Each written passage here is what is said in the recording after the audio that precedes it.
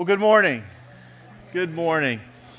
You know, the book of Psalms speaks of God in many ways. Tells us that He is our refuge. He is our strength. He is our ever-present help in times of trouble. He's our comforter. He's our healer. And this morning, we want to begin our services by calling on all of these attributes and more as we keep in mind that there are many students, many families, school personnel, law enforcement that continue to work through and process the events, this horrific events this past week at Mount Tabor. And so if you were directly impacted, we're prayerful that this worship service today in song and in word and prayer will help. There'll be healing and there'll be hope. And for the rest of us, we're prayerful that today's worship, again through song and word and prayer, will remind us to remain alongside those who are hurting in our community in whatever way the Lord calls us to. Likewise, if there are any students that you happen to know, are close with, closely linked to, that we can be an avenue for pastoral help and care, for shepherding, in no way do I feel adequate to provide words that would fix, but that's where the Lord takes over, and I would be more than happy to sit down and talk with anyone. I know Corey would, Sonny, any of our pastoral staff would be more than happy. But as we begin to do that, but as we begin our time of worship together, let me just begin with a word of prayer for the events of this week.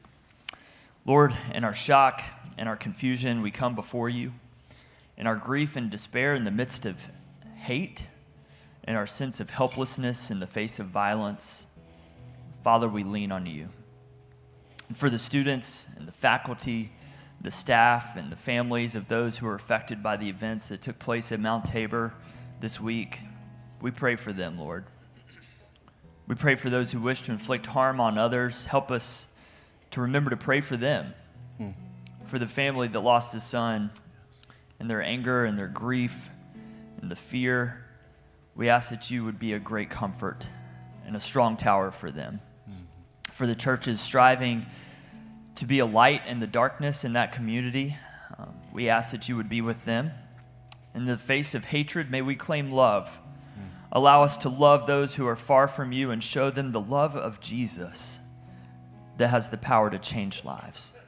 Allow us to love our friends well, and even more so, Lord, those who we consider to be our enemies. Heal our community, and may a revival take place as a result of the work of your Holy Spirit, stirring in the hearts of the people that you call yours. Lord, we pray Psalm 34:18 over our community. The Lord is close to the brokenhearted and save those who are crushed in spirit. Yes.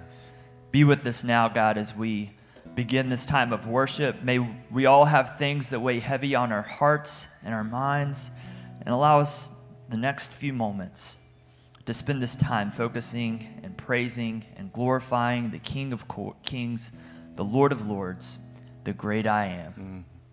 In Jesus' name we pray. Amen. Church, we invite you to stand and worship with us.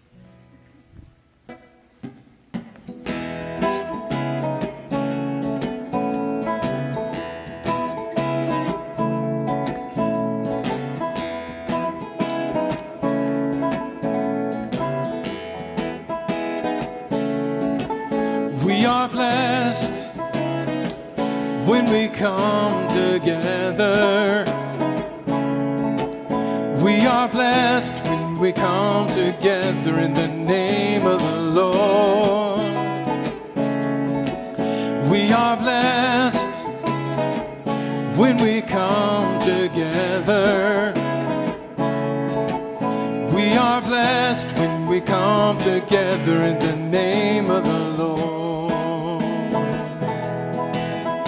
Hosanna, Hosanna, Hosanna to the Lord Most High. Hosanna, Hosanna. Oh, we have come together in the name of the Lord. Sing it out. We are blessed. We are blessed when we come together.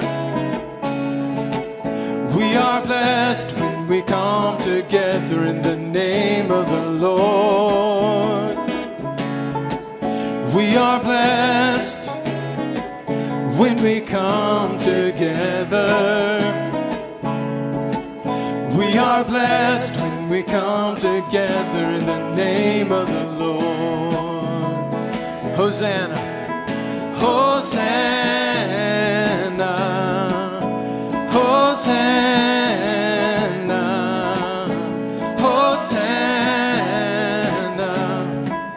to the Lord Most High. Hosanna, Hosanna. Oh, we have come together in the name of the Lord. For He has promised us when we gather in His name, He will be near to us as we lift our hearts to Him in praise. We are blessed when we come together. We are blessed when we come together in the name of the Lord. We are blessed when we come together. We are blessed when we come together in the name of the Lord. We'll be singing Hosanna, Hosanna, Hosanna to the Lord Most High. Hosanna, Hosanna. Oh, we have come together in the name of the Lord.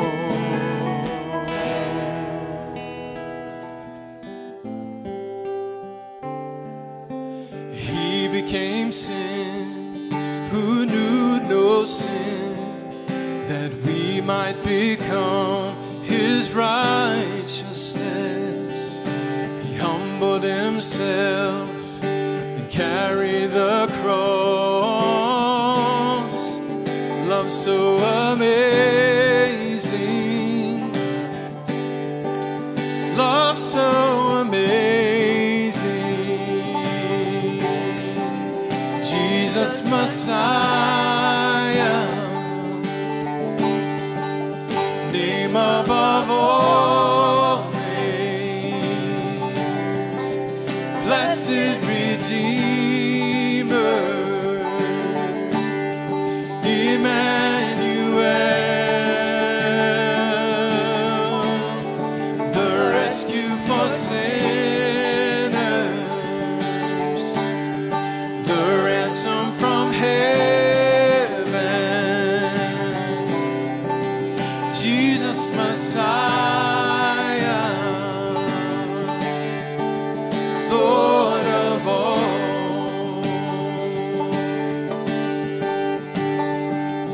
His body the bread, His blood the wine, broken and poured out all for love. And the whole earth trembled, and the veil was torn. Love so amazing, love so amazing. Jesus Messiah, name above all names, blessed Redeemer, Emmanuel, the rescue for sinners, the ransom from hell. Jesus Messiah, Lord of all. All our hope is in you. All our hope is in you. All the glory to you, God, the light of the world, Jesus Messiah, name above all names, blessed Redeemer, Emmanuel, the rescue for sinners, the ransom from heaven, Jesus Messiah, Lord of all, oh Lord of all, Jesus Messiah, Lord of all, the Lord of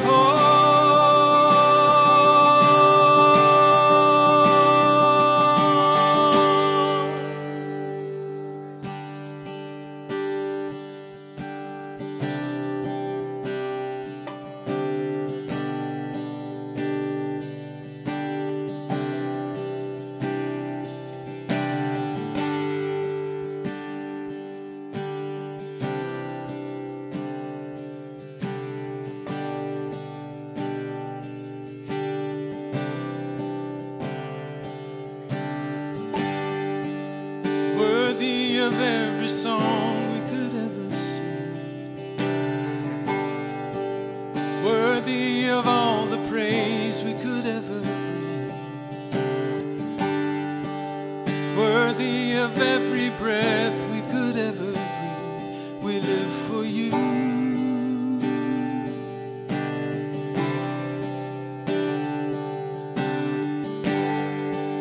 Jesus, the name above every other name.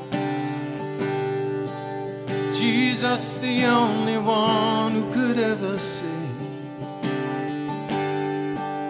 Worthy of every breath we could ever breathe. We live for you.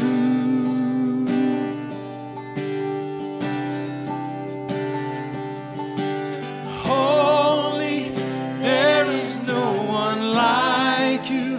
There is none beside you. Open up my eyes in wonder and show me who you are, and fill me with your heart and lead me in your love to those around me.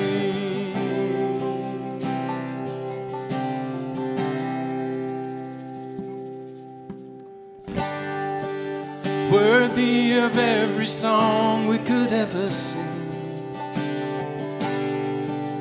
worthy of all the praise we could ever bring, worthy of every breath we could ever breathe. We live for you.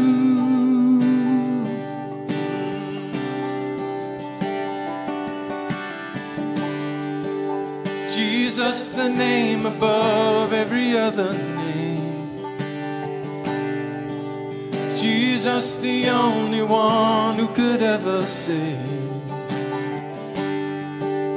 Worthy of every breath we could ever breathe. We live for you.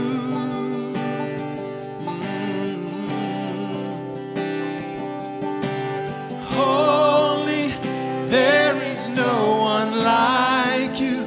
There is none beside you. Open up my eyes in wonder and show me who you are, and fill me with your heart and lead me in your love to those around me.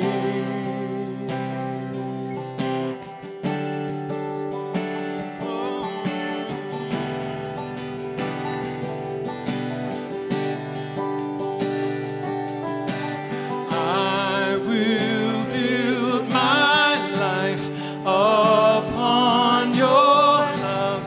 It is a firm foundation. I will put my trust in you alone, and I will not be shaken. I will build my life upon your love. It is a firm foundation. I will put my trust in you alone, and I will not be shaken. Holy, there is no one like you. There is none beside you. Open up my eyes in wonder and show me who you are, and fill me with your heart and lead me in your love to those around me.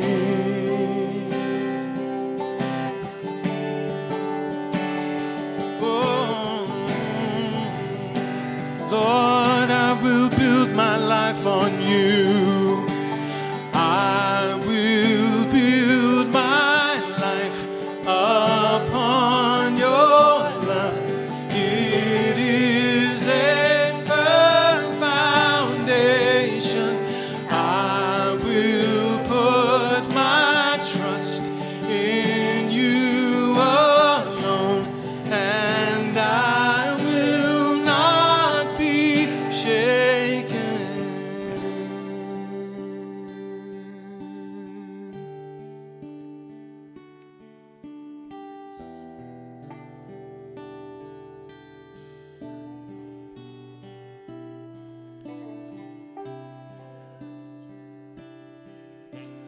Lord, in these days when it feels like we aren't on such shaky ground, how thankful we are that we can build our lives upon the firm foundation of your love, on the firm foundation of the gospel of Jesus Christ. We thank you for your love for us and your mercy toward us. We thank you for the cross of Christ and for the bloodshed for the remission of our sins. Thank you, Lord, that you have loved us with an everlasting love, and that your grace is sufficient for us, no matter what it is we may be facing today. We bless your name, Lord. We thank you for your love for us.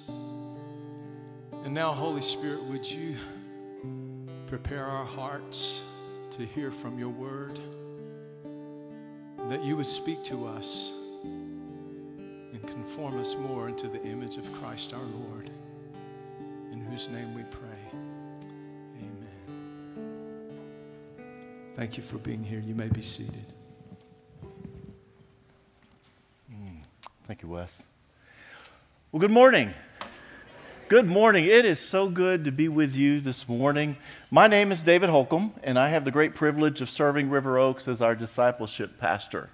And if you're someone who has only recently began attending River Oaks, then the likelihood is high that we've not yet had an opportunity to meet, as my wife Christy and I are just returning from a much, much appreciated, especially restful, restorative, refreshing time of sabbatical. For which we want to share with our complete, full church family how grateful we are for you blessing us in that way. So thank you so much, and it is so good to be back. So how did we spend our time? I will share just briefly with you that we had the opportunity that together we could enjoy and explore God's great outdoors, so beautiful, Almost looks like I know what I'm doing. We also spend a lot of time with our family. We have distant family, and so to spend time with our girls, one's in Texas, one's in the Pacific Northwest, was just really wonderful. And then to cap it off, it was the first time for me to visit our nation's capital, morning runs to promote the Rock 5K. And then really camped out like a kid in the candy store most of the time at the Museum of the Bible, which was really, really amazing and fascinating, just wonderful exhibits, 5 floors, all sorts of artifacts that are just tremendous. Some examples I just wanted to show you. I know there's going to be a lot of oohs and ahs, but that's an 1856 Ulrich Zwingli, Swiss-German, non-Latin, early Reformation Bible. Whoa! Whoa! That's amazing. No, just really, really wonderful stuff. And all that to say that we are prayerful that we stewarded this time well and that it has prepared us for a next season of ministry with you. So again, good to be back. And, since we've been back, the question that I've been asked the most is, well, what was the highlight?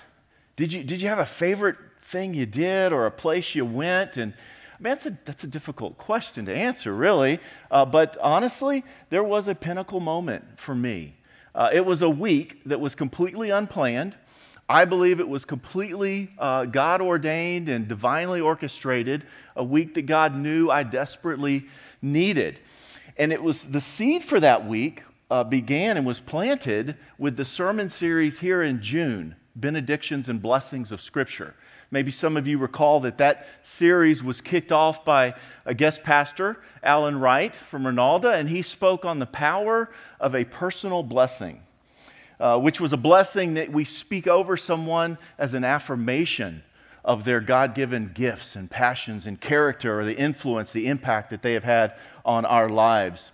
And so I don't know about you, but that stayed with me for several weeks. I chewed on that most of the summer until one Sunday afternoon in late July, I turned to Christy and I said, the Lord is prompting me to action. And usually when I have that look in my eye and that assurance of the Lord's calling, she says, okay, I'm sure you're going to do it. And he had placed 6 men on my heart. 6 brothers in Christ who at some point, in some way, at some past time, had spoke life into me. They had invested in me. They had sharpened me as iron on iron. And I needed to see them. I needed to speak an affirmation of a blessing over them. And so the next morning, I headed out on a 2,000-mile, 5-day, 6-stop destination. And this was quite an adventure. It became known in our house as the official Big Blue Full Circle Tour. Full circle, because I think you could tell as I started looking at the gentleman that I needed to go see, we just sort of made a big loop. And on many ways, this became quite the description for the purpose of the trip. I was coming full circle in many ways at this time of life and ministry. Now, Big Blue, some of you have had the experience, the joy of experiencing Big Blue, but Big Blue is that tank that disguises itself as a 1997 Chevy Tahoe out in our parking lot, for which she and I have an affinity for Psalm 71. Do not cast me off in my old age. Do not forsake me when my strength is gone. So Big Blue and I were ready. The Lord called, and we headed out. It was a wonderful week. It was exactly what I needed. It was life-giving. Sitting down with a college friend who was such a witness on campus for me, with those coworkers who had been lights of integrity for me through the workplace, for that Sunday school teacher that was the first teacher that Christy and I had as a young couple, who really drew out my interest in teaching. And then finally, the ability to sit with someone who I haven't seen in 35 years, was a young youth pastor at the time, and I was an 18 and 19-year-old intern that he invested in and brought onto his staff. And so just speaking that time to pray up, to catch up, to look them in the eye and say, you were, you have been, and you continue to be a blessing in my life. That was the pinnacle moment of my sabbatical. And again, I'm thankful for the time to be able to do that. And I would encourage that of all of you as you have that opportunity. But as I was driving from state to state, changing out the cassette tapes, rolling up and down the windows, it struck me that even though I haven't seen most of these men in a long time, the spiritual connectedness, the spiritual bond was as strong and as real as it ever had been. And I kept thinking about how these relationships were held together with this truly unique bond. We were still united in something beyond our past experience. As I looked at Scripture, I found that Scripture says, well, it's not optional. You can't escape that. It just is. See, followers of Jesus, believers who confess and call on the Lord as their Lord, we're united spiritually in Christ. We have become members of His body, but not individual members one to another. And for the local church, I kept thinking back, and just over and over and over, the witness that I see, the example I see, is that for the local church, her ability to be effective and impactful and a witness in the world around her is due large part to how her members live out this spiritual oneness. How united we actually live this out. And so the scripture this morning that's really like a jumping off point, and we're going to be moving through several, but the jumping off point, what really sort of sets this message together is Romans 12, 4 and 5, where we're told that for as in one body we have many members, and the members do not all have the same function, so we, though many, are one body in Christ, and individually, this is important, we're members one of another, not with another. The Apostle Paul is speaking to the believers in Rome, and he's telling them that their union is more than just an association. They don't just share the same affinities. It's deeper than a partnership. Rather, God is calling us into a relationship that is much, much, much more permanent and intimate. There's a oneness in Christ that ties us together. And I know sometimes that bond is really strong. And I think that allows the witness of the church to be strong. Sometimes that bond is sort of weak, maybe divisive, and it impacts the witness of that church. But still, there's a bond that exists. It's present. I think, as Lionel Richie once sang, I'm stuck on you, and vice versa. We can't escape it. And so we are members of one another. And over the last 2 weeks, we've talked about this union on various levels. You know, we've explored it in week 1, that it begins with the necessary vertical union in Christ, that we've been crucified, buried, and resurrected in Christ, and the presence of the Spirit now lives in us, united in us. And then last week, we explored how our individual unions in Christ lead us to a unified purpose, fulfilling the mission of the church. And so this morning, I want to look at a third aspect of our being united. We want to look at the idea that we are united one to another, and it's going to be built upon the idea that we are most fully realizing that union when we are living out intentionally one another lives, one another living. And it's the pursuit of that one another living that we are individually being shaped by ever-increasing maturity, and collectively we are becoming the church that God intends us to be. So in other words, when we're committed to one another living and unity, it affects all that we are in Christ and all that we do in His name. And so this morning, I want to look at it, I want to begin with the end in mind. And the first point is I want us to look at what might this look like? If we do this well, what might this look like? How might God use one another living from His church? And then I want to look at how Scripture tells us we actually can do this. What's involved in one another living? So beginning with the outcomes, we'll look at a few different results. And one of the significant results, or the mark of a one another living, is a flourishing one another church. That's really one of these great outcomes, is that there is a flourishing one another church. And it's one much like we find in the book of Acts. And if you're not familiar with Acts, Acts begins with this post-resurrection conversation between the disciples and Jesus. And then soon follows Jesus ascends, and the disciples move to Jerusalem and await the arrival of the Holy Spirit. On Pentecost, the day of Pentecost arrives, the Spirit arrives, and we're told that 3,000 confess Jesus as Lord on that day. And what do? They almost immediately unify themselves to one another and join themselves as local bodies of believers. It's the origin of the church. And it's often referred to as the model of a biblical church. And when we talk about models, we're talking about not styles and structures, but we're talking about what elements of worship are present in this church. What life practices do we see in this church? What are the behaviors of the believers, the relationships of the believers? There we find our model. How they speak of, sacrifice for, live with, treat one another. And when these are all aligned, the elements and the practices and the relationships with what God intends, just look at some of the things we're told happens. And we can look in Acts 2:42. We read, as they devoted themselves in relationship to the apostles' teaching, to the elements of teaching and fellowship, to the breaking of bread, the communion, and the prayers, the first thing we see is that awe came upon every soul. Now, we read that and we have a tendency to sort of just gloss right over it, but this is really, really meaningful and deep here. In other words, as they one anothered, they were filled with astonishment, with amazement. They left that fellowship with reverential fear that they lived out throughout the rest of the body. It filled their souls. It came over them. Wouldn't you and I love to leave here this morning astonished? Don't we want that feeling of amazement in our soul that just carries us through till the next time that we fellowship one with another?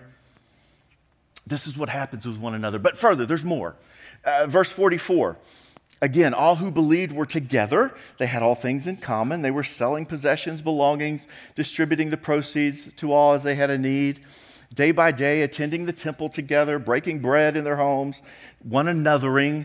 They received their food with glad and generous hearts. They praised God. They had favor with all people. And here we go. What's the outcome? The Lord added to their number day by day those who were being saved. I think it's interesting. It could have said, and they were so happy. It was such a happy place. But here instead, the Lord says, no.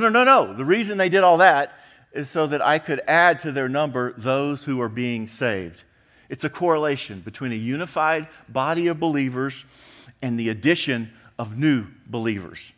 You know, we absolutely love new members in our church. When we have Discover Rock, we would just want to invite you in, particularly those who have relocated, maybe from some other city or town or state, those who are approaching a new season or stage of life, or maybe those that are discerning a need at this point for a Bible-teaching, Christ-centered congregation. Absolutely love new members. But please know that a church strategy for growth that is comprised strictly of receiving believers from other churches is never, ever the vision. Should never, ever be the vision of any church. The vision should be what we see in Acts 2. That it's a desire for River Oaks, the Lord's church at River Oaks, to add to our number those who are being saved. But there's more. Acts 5:13. We move forward a couple of chapters, and what's happening is the Lord is expanding the reach of the church. The church is growing. Why? Because of all of these things we see prior. The ministry is being expanded, and we're told in 5:13 that none of the rest, these are unbelievers in the community, they didn't dare join them. Some did, but none of the rest of them did. But the people held them in high esteem. And more than ever, believers were added to the Lord, multitudes of both men and women. So even as those looked in and they said, hey, let us tell you about the Lord, and some of them said, no, that's not me, at least not yet. I'm not going to join you, but you know what? I respect you. I hold you in high esteem because of what I observe from your body. Can we say that of the church today? If we were to go out into the community, would we say, community, even for those of you who dare not join us, do you respect us? Do you hold us in high regard for the way that we one another, the way that we are united? Yeah, I would hope so, because here's what I know for certain, is that where local bodies are lacking in unity, I'm not sure. In fact, I am sure that believers are not generally being added to the Lord. And so this model of unity, it continues through Acts. We see it in the New Testament, and then we see it in church history. The early parts of church history, we'll find that the North African theologian Tertullian, who wrote about Christian life and church practices in the late 2nd century, early 3rd century, he would write and he would say that the pagans of his day pointed to the church, they pointed to the Christians, and they said, look, how they love one another. For they, the pagans, hate one another. And how they are ready to die for one another. For they, the pagans themselves, are readier to kill each other. And then a century later, the Roman Emperor Julian, AD 362, regarding Roman assistance for his people, and I believe this is during a famine across the empire, he would write that it's a shame that the impious Galileans, which was another word for Christians, that they never have to beg. They support not only their own poor, but ours as well. Everyone can see that our people lack aid from us. And we could find example that when the church is unified, when they are practicing the model elements of worship and song and reading of the word, and they're living a life that is a one another life, that the Lord advances his church in truly remarkable ways. And now you might be saying, you might be thinking, I know. I would love for my church and for believers of all to have this impact on the world today. I would love it, but times have changed. Times have changed. We don't practice our faith anymore in that same way. I mean, who needs the hassle of being around other people? I mean, you can catch all kinds of stuff. I can do church by myself, right? I mean, we're Americans. Rugged individualism, fearlessly independent, lone rangers. That's the new model for church. And if you're thinking that, I would respectively suggest two inaccuracies with that line of thought. The first is that, one, your philosophy is not new. This has been the thought and the philosophy for many, even back to the early church, where individuals have created excuses to justify their forsaking of gathering with one another, with local body unity. It's been going on. I can think back. Now, this predates me just a little bit, but maybe some of you recall something called the Jesus movement. The Jesus movement of the 1960s. There are many nuances to this movement. I would call that they were sort of grounded in this, I think it's accurate to say, sort of a hippie-fied theology. But one of the songs that was associated with this movement was called Me and Jesus. Me and Jesus. Me and Jesus got our own thing going. Me and Jesus don't need anybody to tell us what it's all about. So there's nothing new to that thought of going it alone theology. But more important, the second inaccuracy that I would ask you to consider with that line of thought is that God never, ever, ever intended his unified church model to be outdated. The relational characteristics of what we observe in Acts will be described throughout the New Testament.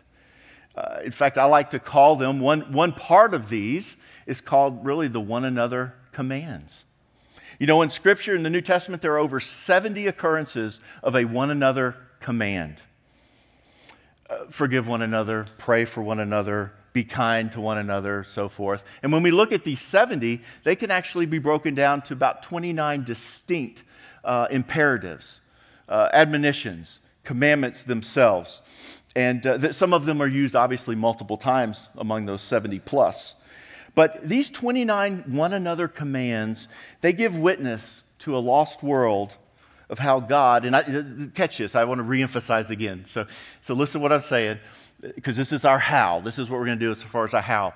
The reason that we pursue these 29 one another commands is because they give witness to a lost world of how God can take sinful, selfish individuals, transform them into new creations, and then unite them to one another for kingdom purpose.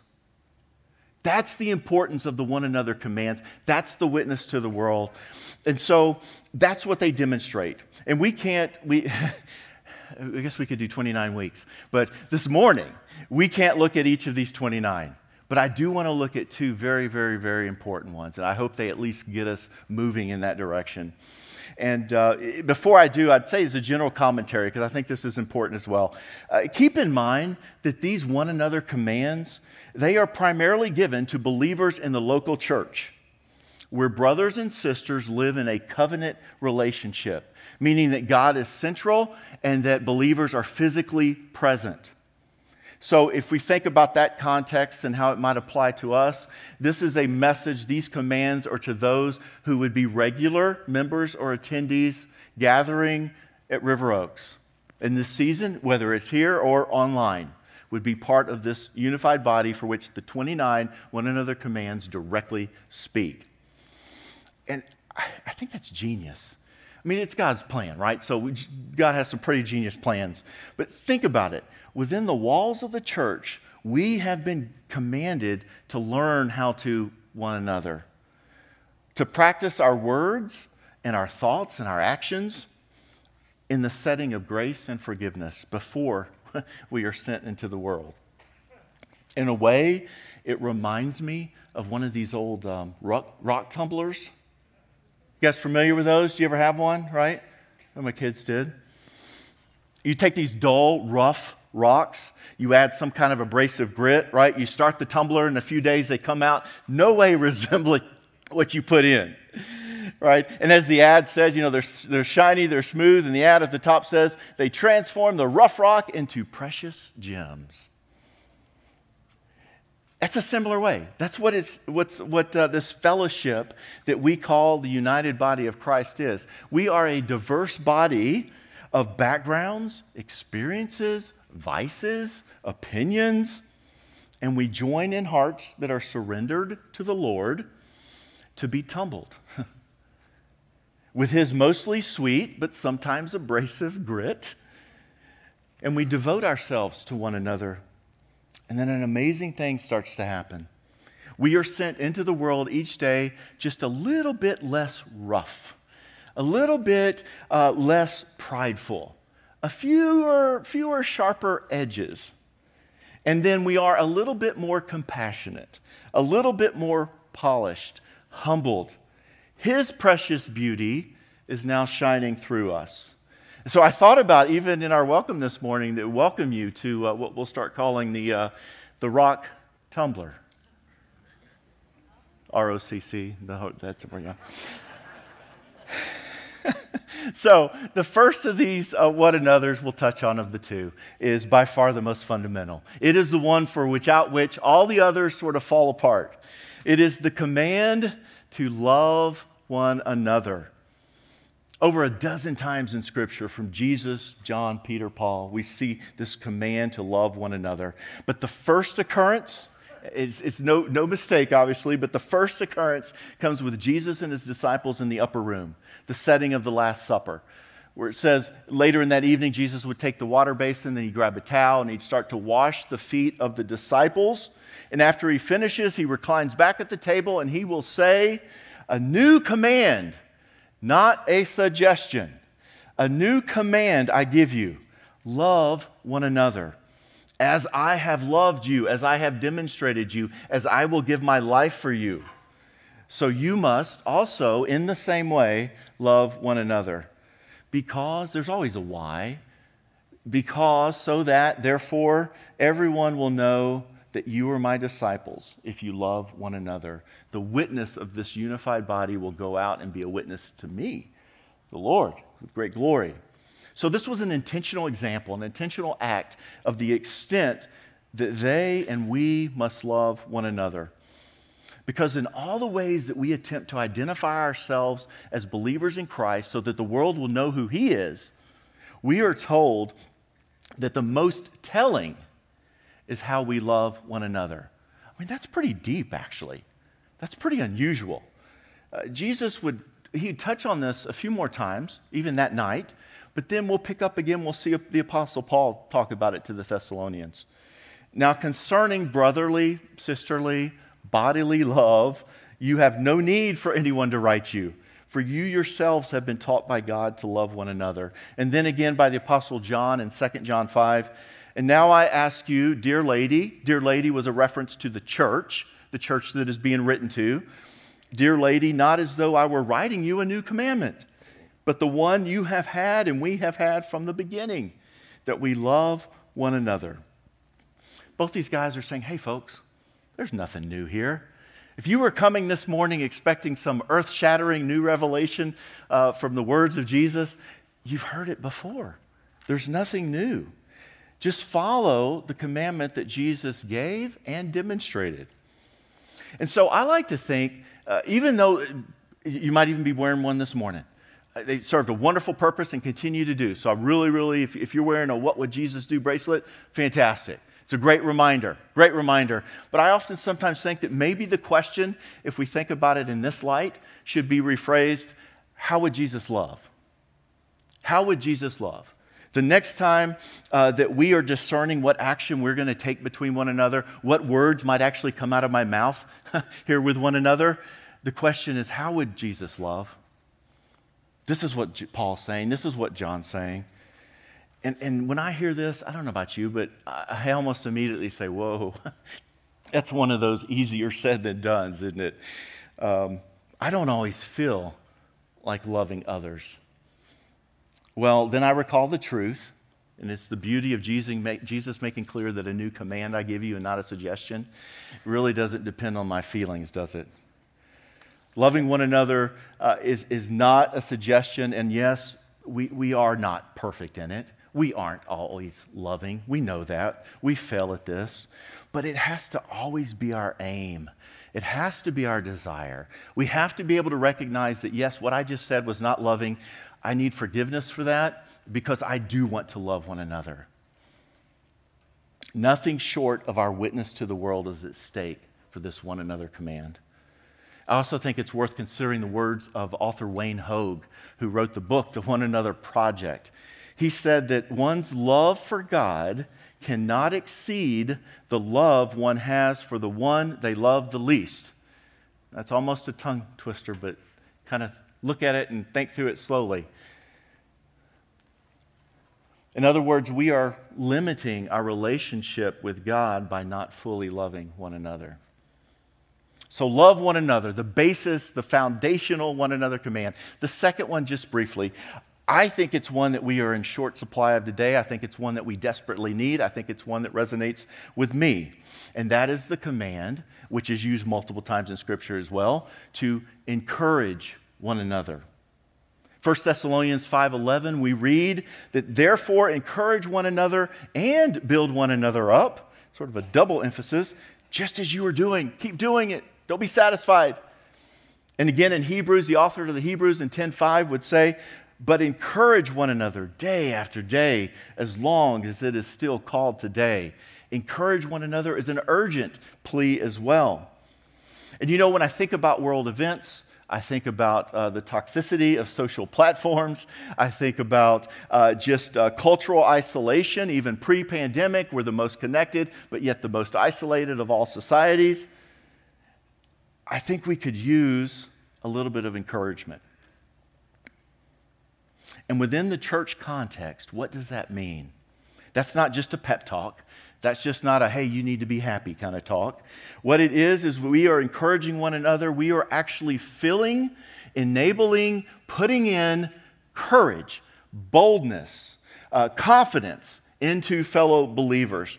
We are lifting spirits in order that we may encourage each other to share and to show God's love without the fear of rejection from the world. We are filling with encouragement, with courage, in order that we would pursue God's calls on our lives, that we would make the difficult choices, that we would actually live in the fullness of life. Often we need the courage to do that. And so we're looking for those opportunities, and we're filling one another with that great courage, lifting spirits. And I'll say, I'm not contractually obligated to say this, but River Oaks is certainly, it is one of the most encouraging congregations I have ever been around. You really are. I overhear it. I observe it from a distance. I experience it. And isn't it a blessing to be around sincere and genuine biblical encouragement? I know it is for me. I hope it is for you. Have you ever been around the opposite? A discourager?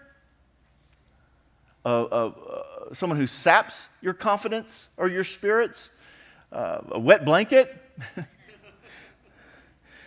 You know, it's like the story that I heard about a small group leader, not here, with a member who was forever negative, constantly discouraging those in the group, regardless of what was said or done, did not have an encouraging word to say. We'll call him Ned. So the leader thought that he would speak into Ned's life and would break this negative streak, so he bought a dog, a brilliant dog. He taught the dog how to walk on water. He took Ned and the dog out fishing, and while they were fishing, he looked at the dog and he said, "Go walk." Sure enough, the dog jumped out of the boat, started walking on the water, turned around and walked back to the boat. He looked over at Ned. Ned simply looked up over his glasses and said, "Dog can't swim, can he?" Don't be Ned. Don't be, generally I find that those that have a trouble with that also have trouble considering Philippians 2:14, do all things without grumbling and complaining.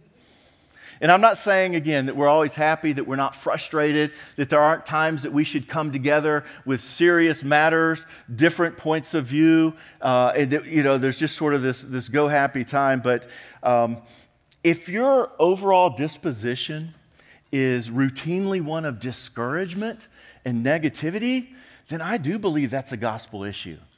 I do believe that it needs to be taken seriously. And so if you're around individuals like Ned, be patient, be loving, be kind. If you are an individual like Ned, on behalf of your family and friends, stop it. Just stop it. And if you're not sure how to stop it, then I'm gonna point you to just really a quick some other one another's, that if you say encouraging one another's is actually not my strength, well, I think you can be an encouragement if you think about comforting one another. 2 Corinthians 13. It says, comfort one another so that you may live in peace. Care for one another. You could be an encouragement that way. 1 Corinthians says that there would be no division in the body, but that members may care for one another. There's this correlation between unity and care. Show hospitality to one another, 1 Peter. And finally, encouragement. You can be an encouragement when you serve one another. Don't use your freedom as a believer, the grace that God has given us. Don't make it cheap grace. Not your flesh, but serve through love one another. And in that, I'm reminded of what we hear, this remarkable statement in the Gospel of Mark, where Mark would say that for even the Son of Man, Jesus, came not to be served, but to serve. He is our example for encouragement or serving others. And in fact, he's much, much more. See, the life and the ministry of Jesus is our pattern. He's the one another Christ. He's who we look to for living out all of the scriptural commands because he modeled them perfectly. And because he's perfect, we're not, we can only live them to our fullest potential when we abide in him, when we live in him, when we spend time with him and then spend time with one another. It's much like our desire to live out the fruits of the Spirit, love, joy, peace, patience, kindness, so forth. We see that these are the attributes of Christ that he demonstrates throughout the Gospels. And they can only become attributes of our own lives when we belong to him, and as Galatians 5 would say, when we are living in the Spirit. We can't do any of this on our own. And so if you're searching for the official how-to manual for all of these one another's, just keep it simple. Look to the one another Christ and submit to his unifying power. Eyes to Jesus, united to one another. And so in just a moment, I'm going to close in prayer. And following that prayer, you're going to see a list of each of these 29 one another's on our screens. Okay? Wes and the praise team are going to be playing. And I'm going to ask you to just simply reflect on the one another's that you see on the screen, and also ask the Lord to show you those for which he would like us to be intentional. He would like you to be intentional. Maybe there's a specific situation in your life and it strikes you as you see this. Maybe there's just a general blind spot that you ask the Lord to reveal for you. But we want to just watch those as really part of our offertory this morning. And if you're not yet a follower of Jesus, then really today's message was intended to provide you insight into what should be expected of and experienced by those who do call themselves Christians. The church will never be perfect in this world, but for genuine followers of Jesus, you should expect that the church should look more and more and more like Jesus every day than it did yesterday. And I'm also hopeful that you would be curious to learn more about what we refer to as the gospel, that the life, death, and resurrection of Jesus provides for us eternal salvation, assurance of that through our faith. It's our highest privilege to further that conversation with you. So let us know after the service or on a Hey, I'm Here card or anytime during the week. Let us pray. Lord, we come before you this morning with just grateful hearts for your word that reveals and shows us your character, and then our response to that, Lord. We pray humbly and we pray boldly, Lord, that you would be in the midst of our congregation, that you would strengthen our unity, that our bond would be so strong that those on the outside would say, look how they love one another. Look how they serve one another. Lord, despite our sinfulness and our fallenness, you have made us new creations. And we just pray this morning that you would continue to guide us how to live that new life and glorify you, Lord, as one body. Amen.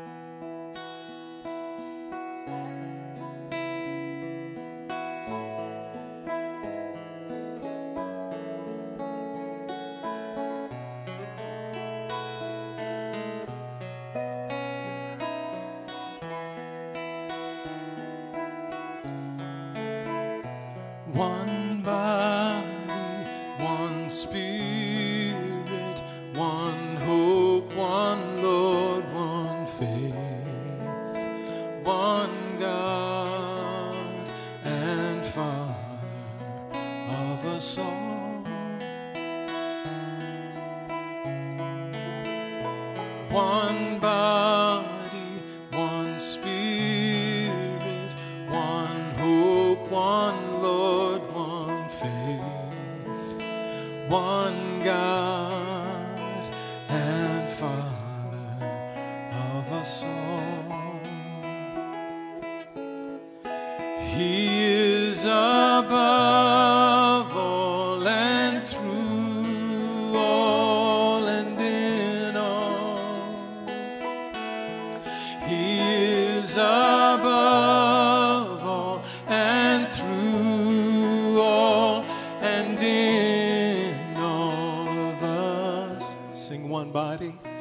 One body, one spirit, one hope, one Lord, one faith, one God and Father of us all. There's just one body, one spirit, one hope, one Lord, one faith,